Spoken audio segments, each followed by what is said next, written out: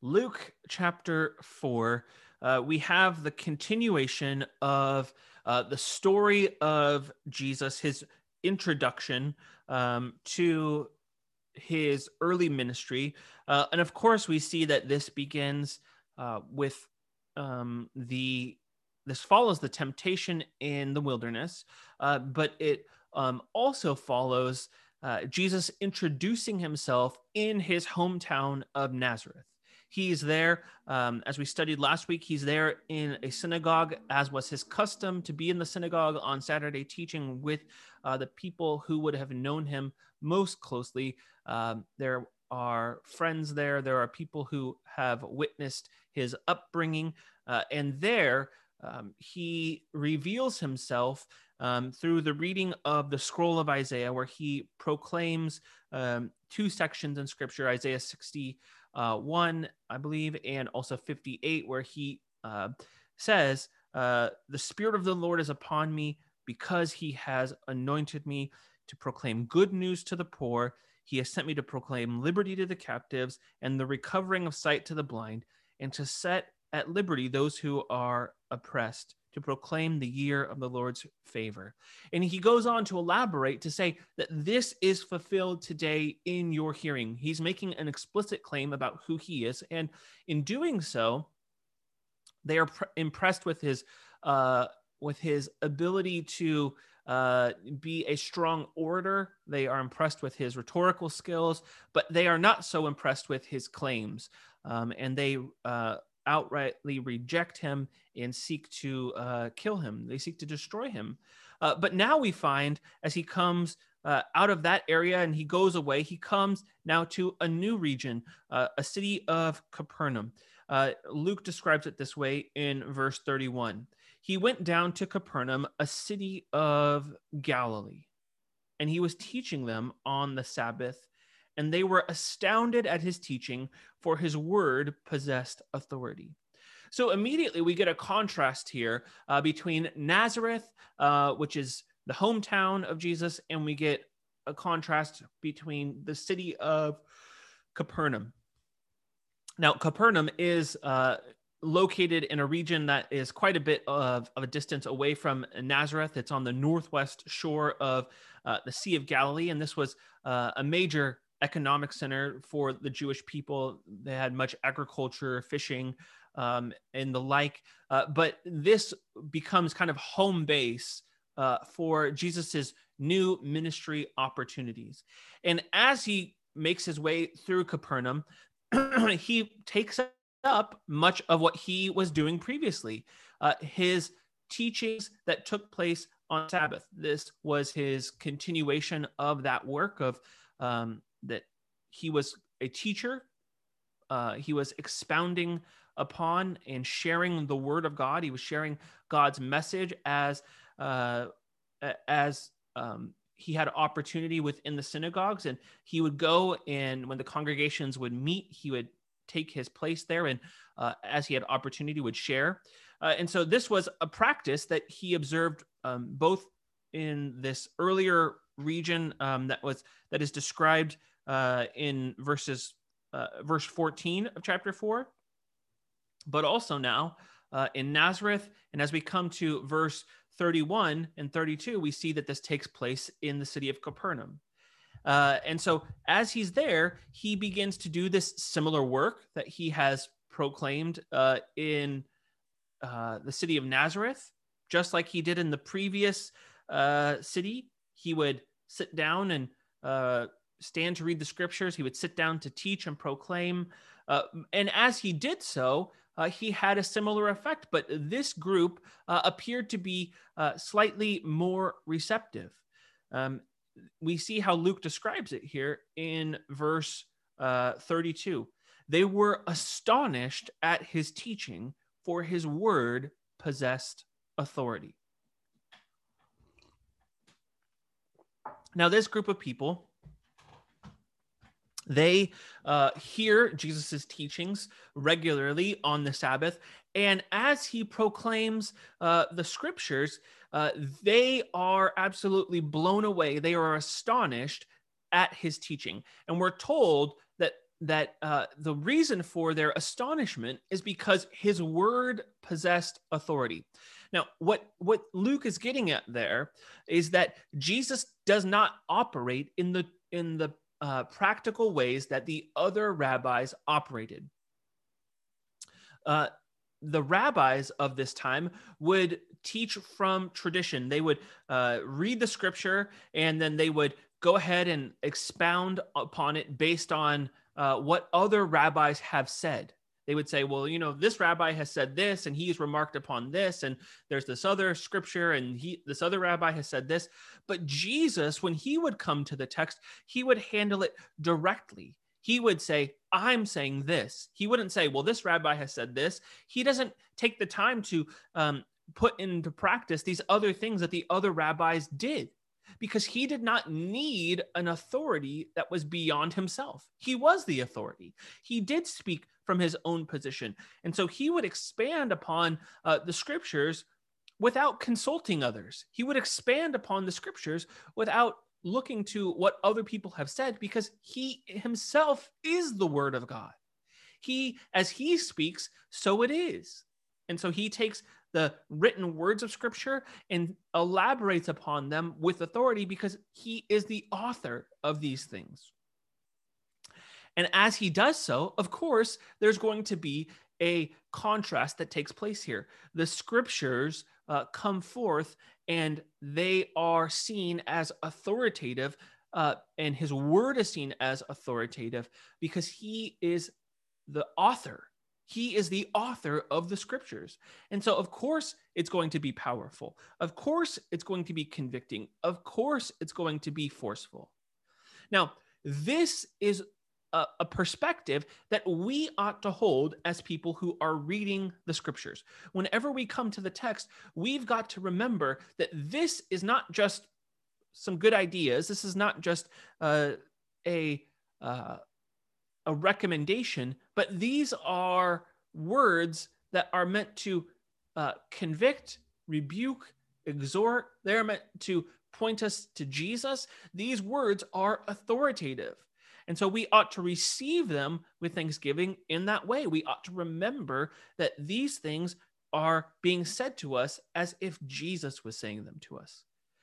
Too often, we want to put our own perspective on the weight of scripture. And we want to say, well, I'm not really sure about this, or I don't really believe that. But we've got to think about it in such a way as if Jesus is communicating these things to us. Put yourself in the place of those who are in the synagogue and who are hearing the words spoken and expounded upon, and receive them as if Jesus himself is speaking to you. Because the reality is, for the believer, as we come to the scripture, the Holy Spirit indwells the believer and leads us into truth that points us back to Christ. And so as we come to the scriptures, we ought to be excited that the God of all creation is willing to speak to us, that he is wanting to speak to us, that it is a miracle that he is communing with us through his word. And what an opportunity that we have to treasure the scriptures. An opportunity for us to rejoice over what he has given to us. And so when you come to the text, don't treat it lightly. Treat it with expectation, with excitement, that there is an opportunity for God to work in your life, to speak directly into your circumstance, into your situation. And it's important for us to understand that, because a lot of times, we want to be approaching the scriptures, but we just go through the motions. We're just kind of like, we're not really paying attention in the same way that we would be as if Jesus himself was standing here before us and we'd be captivated. But this is what he has entrusted to us at the moment, an opportunity for us to engage his word wholeheartedly.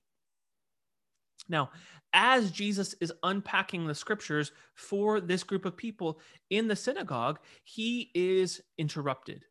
He's interrupted. We find this interruption takes place in verse 33. And in the synagogue, there was a man who had the spirit of an unclean demon. Okay, so Jesus has got the scriptures. He's teaching, he's sharing. And at this time, there is present in the synagogue a person who is demon possessed. Now, as this takes place, this is a helpful reminder for us. This is a helpful reminder for us. Just because you are with God's people doesn't mean that you are God's people, right? We don't want to make that assumption. I'm not saying here now that that there are people who are, in our church who are demon possessed. That's not what I'm saying. But I am saying that we ought to consider whether some of us are just in the Zoom room or we're in the building, but maybe we're not actually in the body of Christ. There's a real consideration for the people of God that, if a demon-possessed man could sneak in among the synagogue with all these other God-fearing people who are trying to obey the law, how easy would it be for us to overlook, our lack of desire, our lack of pursuit of the Lord? We want to be mindful of these things and make sure that we're not just in the building, but we're in the body. We want to be a part and connected to the body of Christ. We want to be on guard against that lazy Christianity, that lazy religiosity. We want to be wholeheartedly pursuing the Lord. And so, again, I'm not saying that, there's like some demon possession or anything like that here, but I am saying that it is easy for someone here like this to slip into the synagogue with all these people. We've got to be on guard as well, that we want to count the cost ourselves. We want to make sure that we are wholeheartedly pursuing him and coming in the proper way. Now, this man here is among these people, and Jesus knows it. The people don't know it, but Jesus knows it. And we find here that this man is described as having a spirit of an unclean demon. Now, this, of course, is a very practical way and a repetitive way that demon possession is often described throughout the scriptures, particularly in a description of evil spirits here. It's an unclean spirit, or an unclean demon is what our text says here. Unclean in the sense that this is not holy, of course, but also that perhaps that this spirit was causing this man to participate in unclean things as well. And so what we find here now is a continuing narrative, right? So track with me here, a continuing narrative with Jesus facing the spirit of demons. Now, let me rewind the tape and take you back to the previous section in verse 12. Verse 12. If you go back to verse 12, this is the continuing section of the continuation, or the end section of Jesus's temptation in the wilderness. And as the enemy, Satan, comes to Jesus and is tempting him, and he's saying, throw yourself off the pinnacle of the temple, and the scriptures say that God will rescue you. And Jesus responds back there to him with the truth of Scripture. He cites the truth of Scripture, and he tells him in verse 12, it is said, you shall not put the Lord your God to the test. And then we get this description here. And when the devil had ended every temptation, he departed from him until an opportune time. Now, of course, we don't find in the continuing texts that Satan is personally at work to bring these temptations or opposition into Jesus's life. But we do find that what Satan was trying to do in the temptation narrative here, trying to get Jesus to doubt his sonship, getting Jesus to demonstrate that he is who he says he is. If you look at some of the previous sections there in that temptation narrative, he kept saying to Jesus, if you're the Son of God, command this stone to be bread. If you're the Son of God, throw yourself down from here. He's trying to get him to doubt. And this is a continuing narrative here to put Jesus in the place of like, hey, like, show us who you said you were. If you are, this should be pretty easy. But then we get, as Jesus comes to demonstrate that he is the Son of God, as he makes this claim in the synagogue of Nazareth in in verses 16 through 30 here, we get that Jesus makes this claim, and they tell him, Jesus tells them, you're saying in your own heart, like, isn't this just Joseph's son? You're not the son of God. You're not who you're claiming to be here. And they're taking on that same spirit that Satan had, trying to get Jesus to be like, hey, like put some miracles on display. Show us some things. Do your thing here. Impress us. If you're really the son of God, show us what you have here. And now, for the third time, now Jesus comes up against demonic opposition.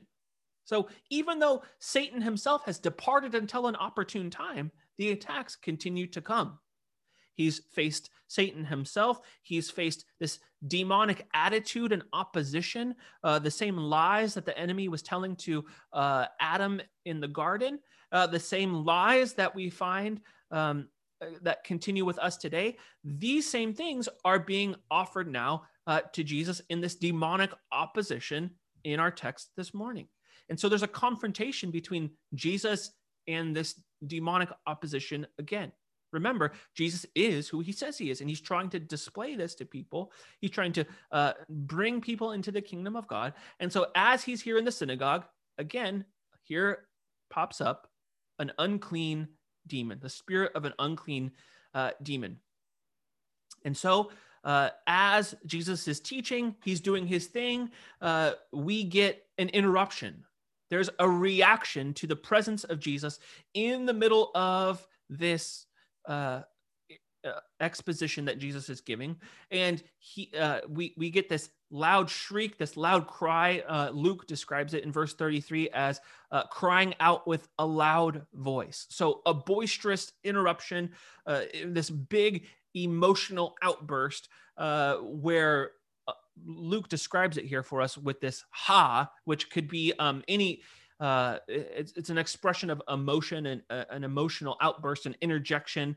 It could be also this expression of surprise, like he's caught off guard that Jesus is here and this is not pleased about it.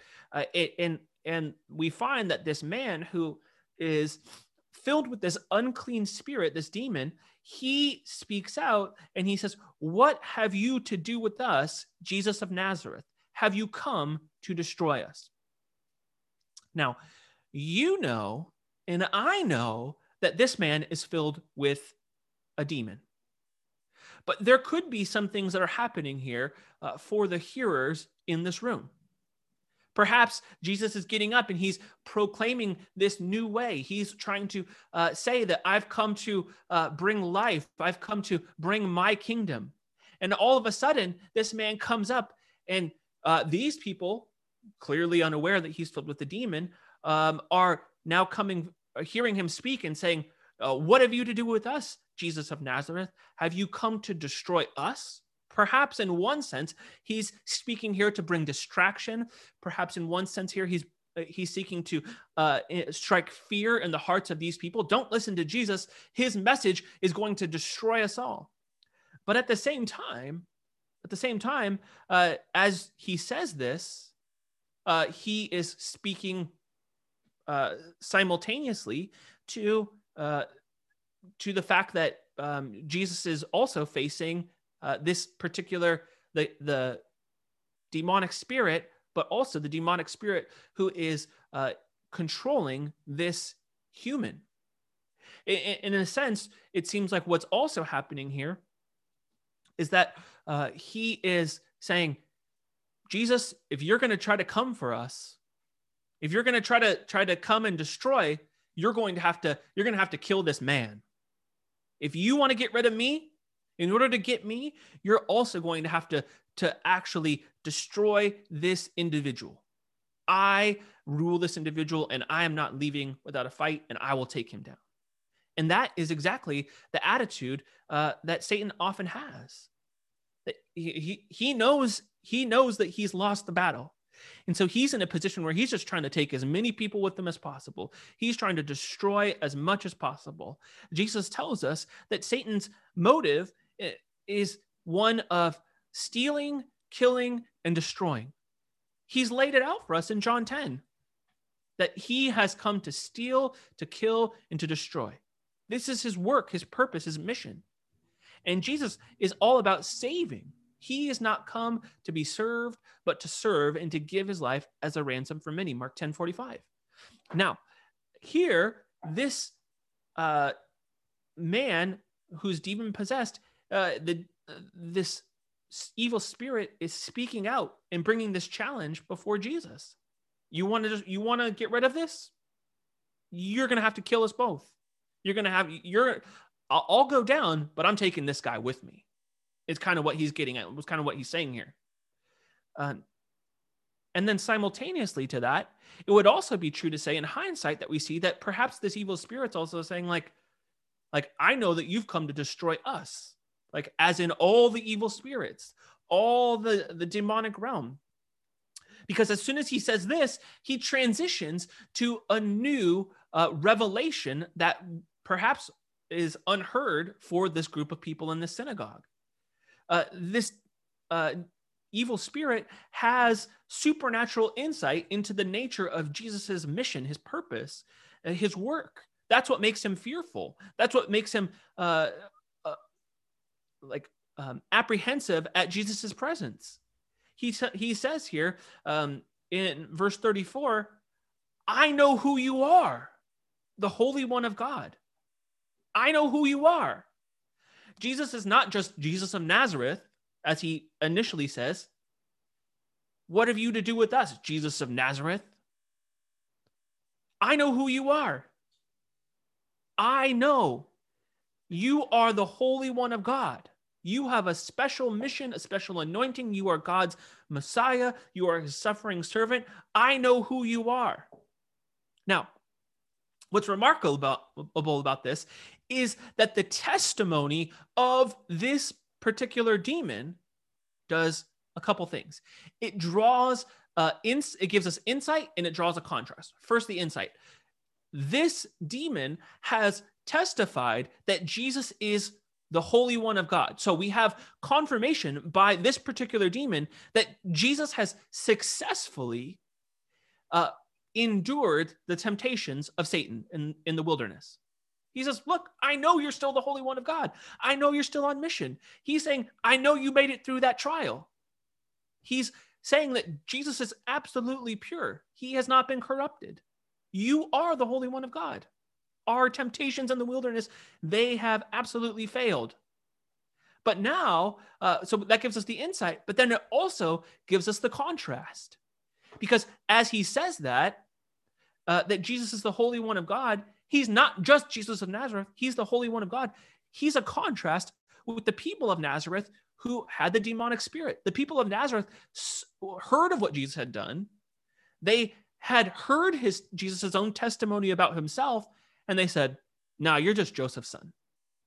But even the demon recognizes, you're not just Jesus of Nazareth. You're not just Joseph's son. You are the Holy One of God. It's absolutely a bit of irony here that the people who lived among Jesus, who knew Jesus, who were Jesus's city that he lived in, they rejected him. They didn't appreciate who he was. But this demon knows who he is. Right? This reminds us of the text in James chapter 2. You believe that God is one, you do well. Even the demons believe and tremble. They shudder. They understand. They have better theology than you do. They have better theology than all of us because they know what is right and true. They just reject it. And so the spirit of rejecting the truth of the gospel, the truth of scripture, is to have that same demonic spirit, to reject it in the way that the people of Nazareth rejected it. And so we find that this man who is filled with this unclean spirit now goes into battle here, saying, you're not going to take me down, Jesus. If you come at me, I'm going to take this guy down. So the battle now happens between this unclean spirit and Jesus, who has the Holy Spirit. So unclean spirit versus God. This is not going to end well for this demon.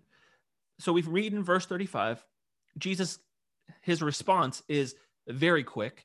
And he starts simply in verse 35 by rebuking him. But Jesus rebuked him, saying, "Be silent and come out of him. And when the demon had thrown him down in their midst, he came out of him, having done no harm. So Jesus' response, lightning fast, he exercises authority and rebukes this unclean spirit. Now, remember, this is in the middle of the synagogue. Like, everybody's here. This guy interrupts. Jesus is like, yo, it's time to knock that off. Be silent. Come out of him. Now, when he does this, again, remember, the people were already astonished at his teaching, right? They were astonished at his teaching because his word possessed authority. And again, here we see that he is demonstrating that authority before this group of people. He has authority in his words. He doesn't use rituals or formulas. He doesn't use incantations. He's not got hand motions, or things don't have to be done in a particular order. Jesus' word is powerful, and it's a demonstration that he has sovereign authority over all. He speaks and it is done. He speaks into this situation and it is fixed. He rescues. And he tells this spirit, be silent. So first, a silencing of this voice, and then a command for him to come out. Now, as you hear this, Jesus tells him to be silent. The thing is that this spirit has not really said anything that would be incorrect in a sense, theologically, other than he's saying like, you're going to have to, I'm going to fight, basically.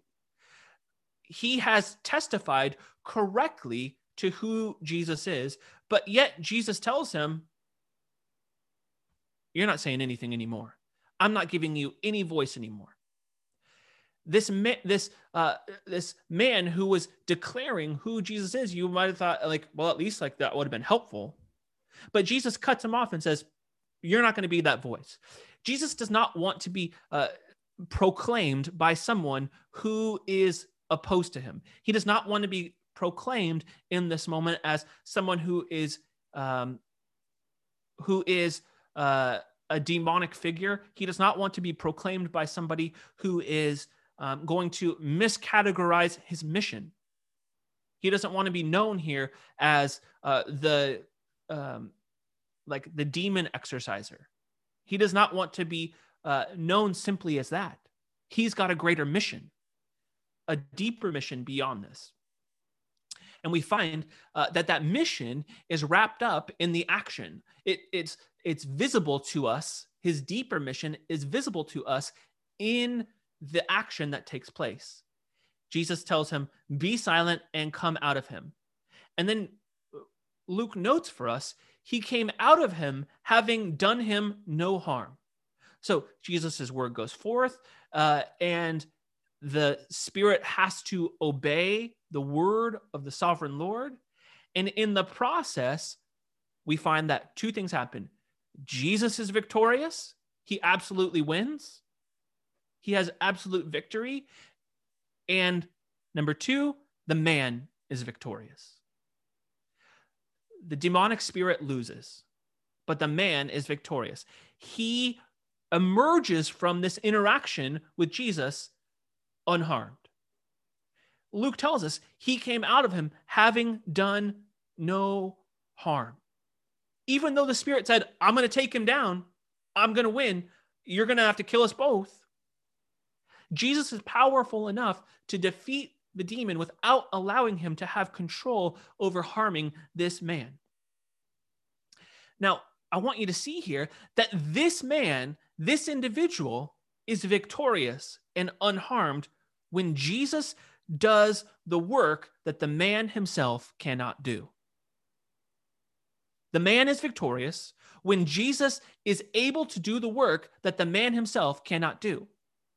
If the man remains in this state, he remains harmed. He remains out of control. He remains possessed. He remains enslaved. But when Jesus is allowed to do his work, Victory comes by Jesus to the man, and he emerges unharmed. This only happens when you allow Jesus to do the work, because the man cannot do the work himself. He cannot cast out his own demon. And the result here is that the enemy is defeated, the man is protected. When Jesus does his work, the enemy is defeated and man is protected. God's power in this moment overcomes evil, and he expresses that power through Jesus. He puts that power on display. And so in this moment, we have a tiny microcosm of the gospel on display. Because man, dead in our sins and trespasses, cannot save ourselves. We cannot rescue ourselves. We are enslaved. We are in bondage to the evil one, to Satan. We are dead. But it's only when Jesus gets involved. It's only when he steps in and rescues that we are brought to life, and not just life abundantly. Remember, the thief, the enemy, Satan comes to steal, kill, and destroy. And Jesus says, I've come to give life, and life abundantly. He has made that way possible. He has accomplished that work. And so when Jesus is allowed to do his work, the enemy is defeated, and we are given new life. We emerge unharmed. All of the sin that we should be paying for, all of the judgment that we should be receiving, we emerge unharmed because he has already done the work. He has accomplished the work. We get this moment here of the gospel on display, a foreshadowing of what is experienced for all believers on the other side of the cross. And the result here is that this group of people see Jesus' power, they see his authority, and they are even more amazed. They already thought that his word had authority, but now they see that he commands the supernatural realm. Look at verse 36. And they were all amazed and said to one another, what is this word? For with authority and power, he commands the unclean spirits and they come out. They're absolutely blown away at Jesus' ability to command the supernatural realm. And they say, what is this word? What is this word? Remember, this is connected to Jesus' teaching. I really wonder, we don't know, but I really wonder what Jesus, what scriptures he was actually expounding at the moment. I wonder if this is like a practical example of the scriptures that he is teaching at the moment. But what we do know is that this particular moment is a practical example of what John had said of Jesus. Remember at the baptism, John had said, there's one who is coming after me who is mightier than I. Here is an example of the mightier one, that he is commanding the spirits. He has a teaching with power and authority, and his teaching is about his demonstration of who he is. His word is power. His testimony is his power. And he commands the unclean spirits, and they come out. All are under his rule. And as they witness this, the people then go and spread the report. Verse 37, and reports about him went out into every place in the surrounding region. The reports about him went out in every place into the surrounding region. This, the people who witnessed this event, it made an impression on them, of course. Like they saw this amazing thing, and news begins to circulate. It goes out. The report becomes this highlight about how there was a man who was enslaved to this demon. He was even unaware that he was enslaved. The people who he was among were unaware. But as he encounters Jesus, the word of God spoken into his life rescues him, and the man emerges unharmed and victorious when Jesus is allowed to do his work. And this raises questions about Jesus. Who is this guy that he can do this? Who is he that is able to accomplish this work? Of course, this leads to the answers that he is God himself, come to rescue and save. Again, we have a foreshadowing of what would be accomplished. Jesus rescues and saves. The person who is enslaved comes to salvation. They are rescued and saved by Jesus through his word. They emerge victorious, unharmed, not because of their work, but because of Jesus's work. And then when the result of that is that people are so blown away that this man is rescued and saved, that they go and tell. They go and tell. They go and tell other people about him. Word went out in the surrounding region. This is the work of the people of God, that we are people who aren't just like, oh, that's cool. Jesus is a cool guy. If you have been rescued and saved by Jesus, you want to talk about him. You want to be blown away by him. You want to be a people who are going and sharing about that good news. You are gossiping that among other people. Isn't Jesus so good? He has rescued me. He saved me. He has given me life.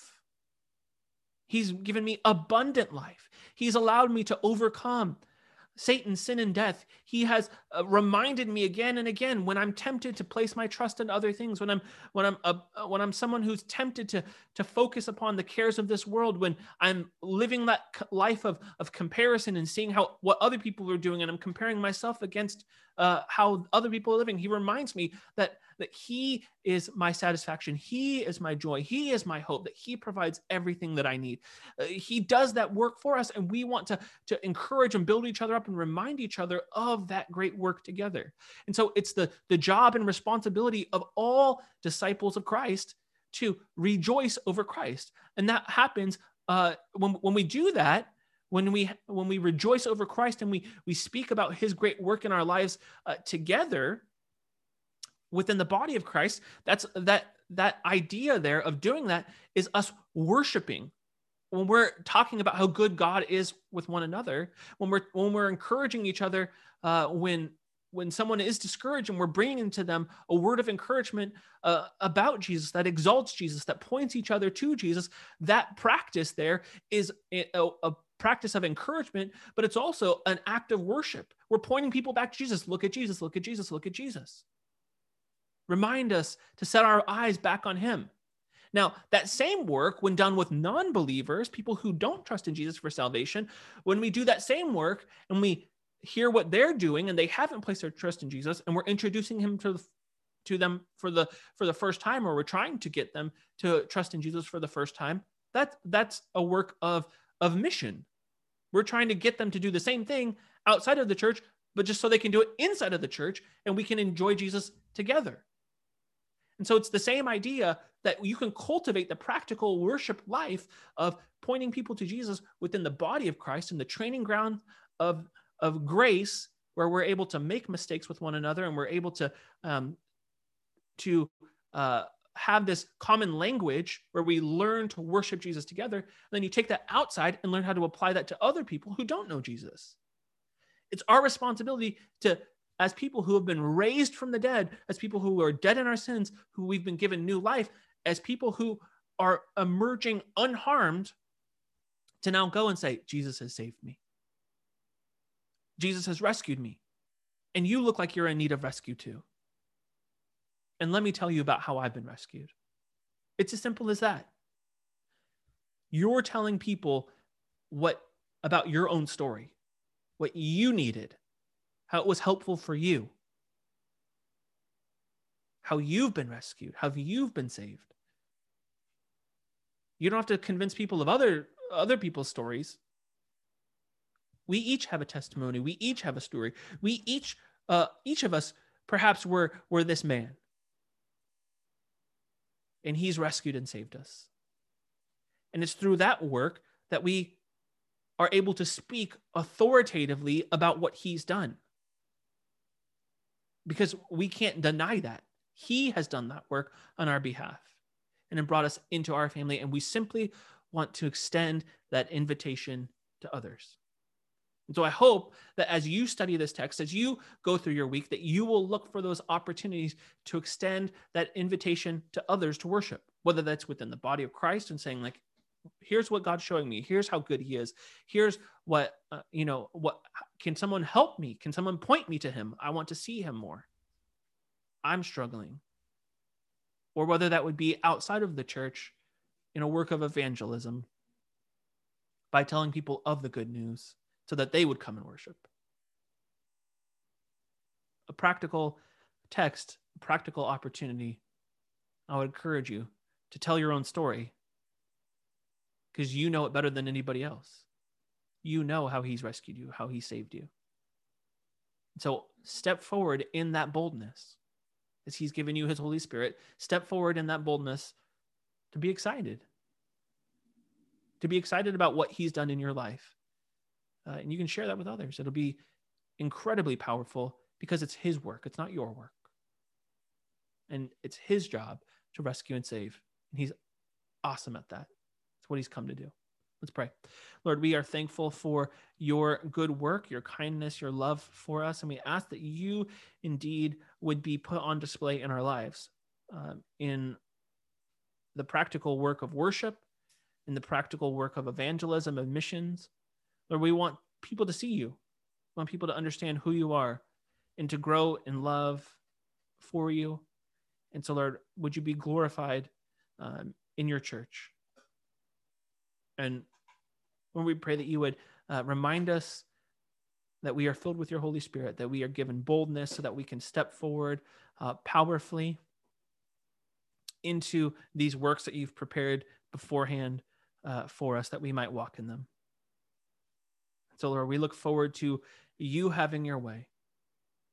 But above all, Lord, we want to know you more. We want to grow in faith more. We want to enjoy you more. And so, Lord, we pray that you would give us more joy as we reflect upon the fact that you have saved us, that you've rescued us.